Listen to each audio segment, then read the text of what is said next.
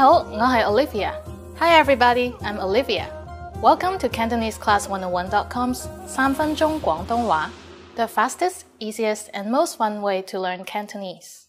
In the last lesson, we learned how to show gratitude by saying 唔該 or 多謝. In this lesson, we'll learn some of the most common greetings used in Hong Kong. 準備好未? Are you ready?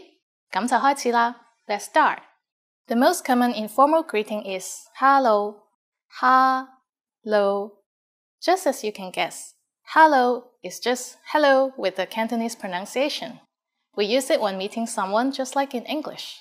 But be careful, this is very casual, so don't use it for business meetings. And now let's discuss a more formal way to greet people. The one you're probably used to hearing is 你好. 你好. Literally, 你好 means you are well. However, we may also interpret it as hello. We use 你好 when meeting someone for the first time or for higher-ranking people, such as the elderly.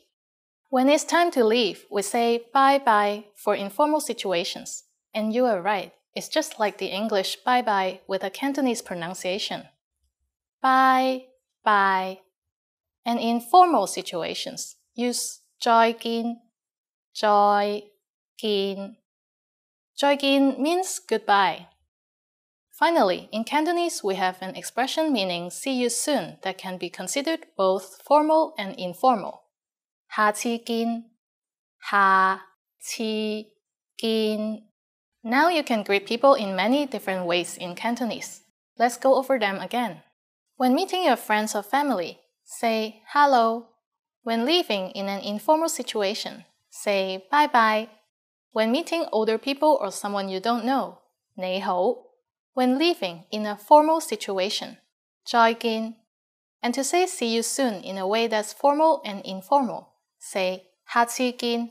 It's easy, isn't it? Now it's time for Olivia's insights. In formal situations, Cantonese speakers commonly greet each other by shaking hands. But if we meet someone we're very close with, we pat each other on the arm or on the back. During the next lesson, we'll learn the meaning of the phrase 你識唔識講英文? Do you already know it? I'll be waiting for you in our next 3分鐘廣東話 lesson.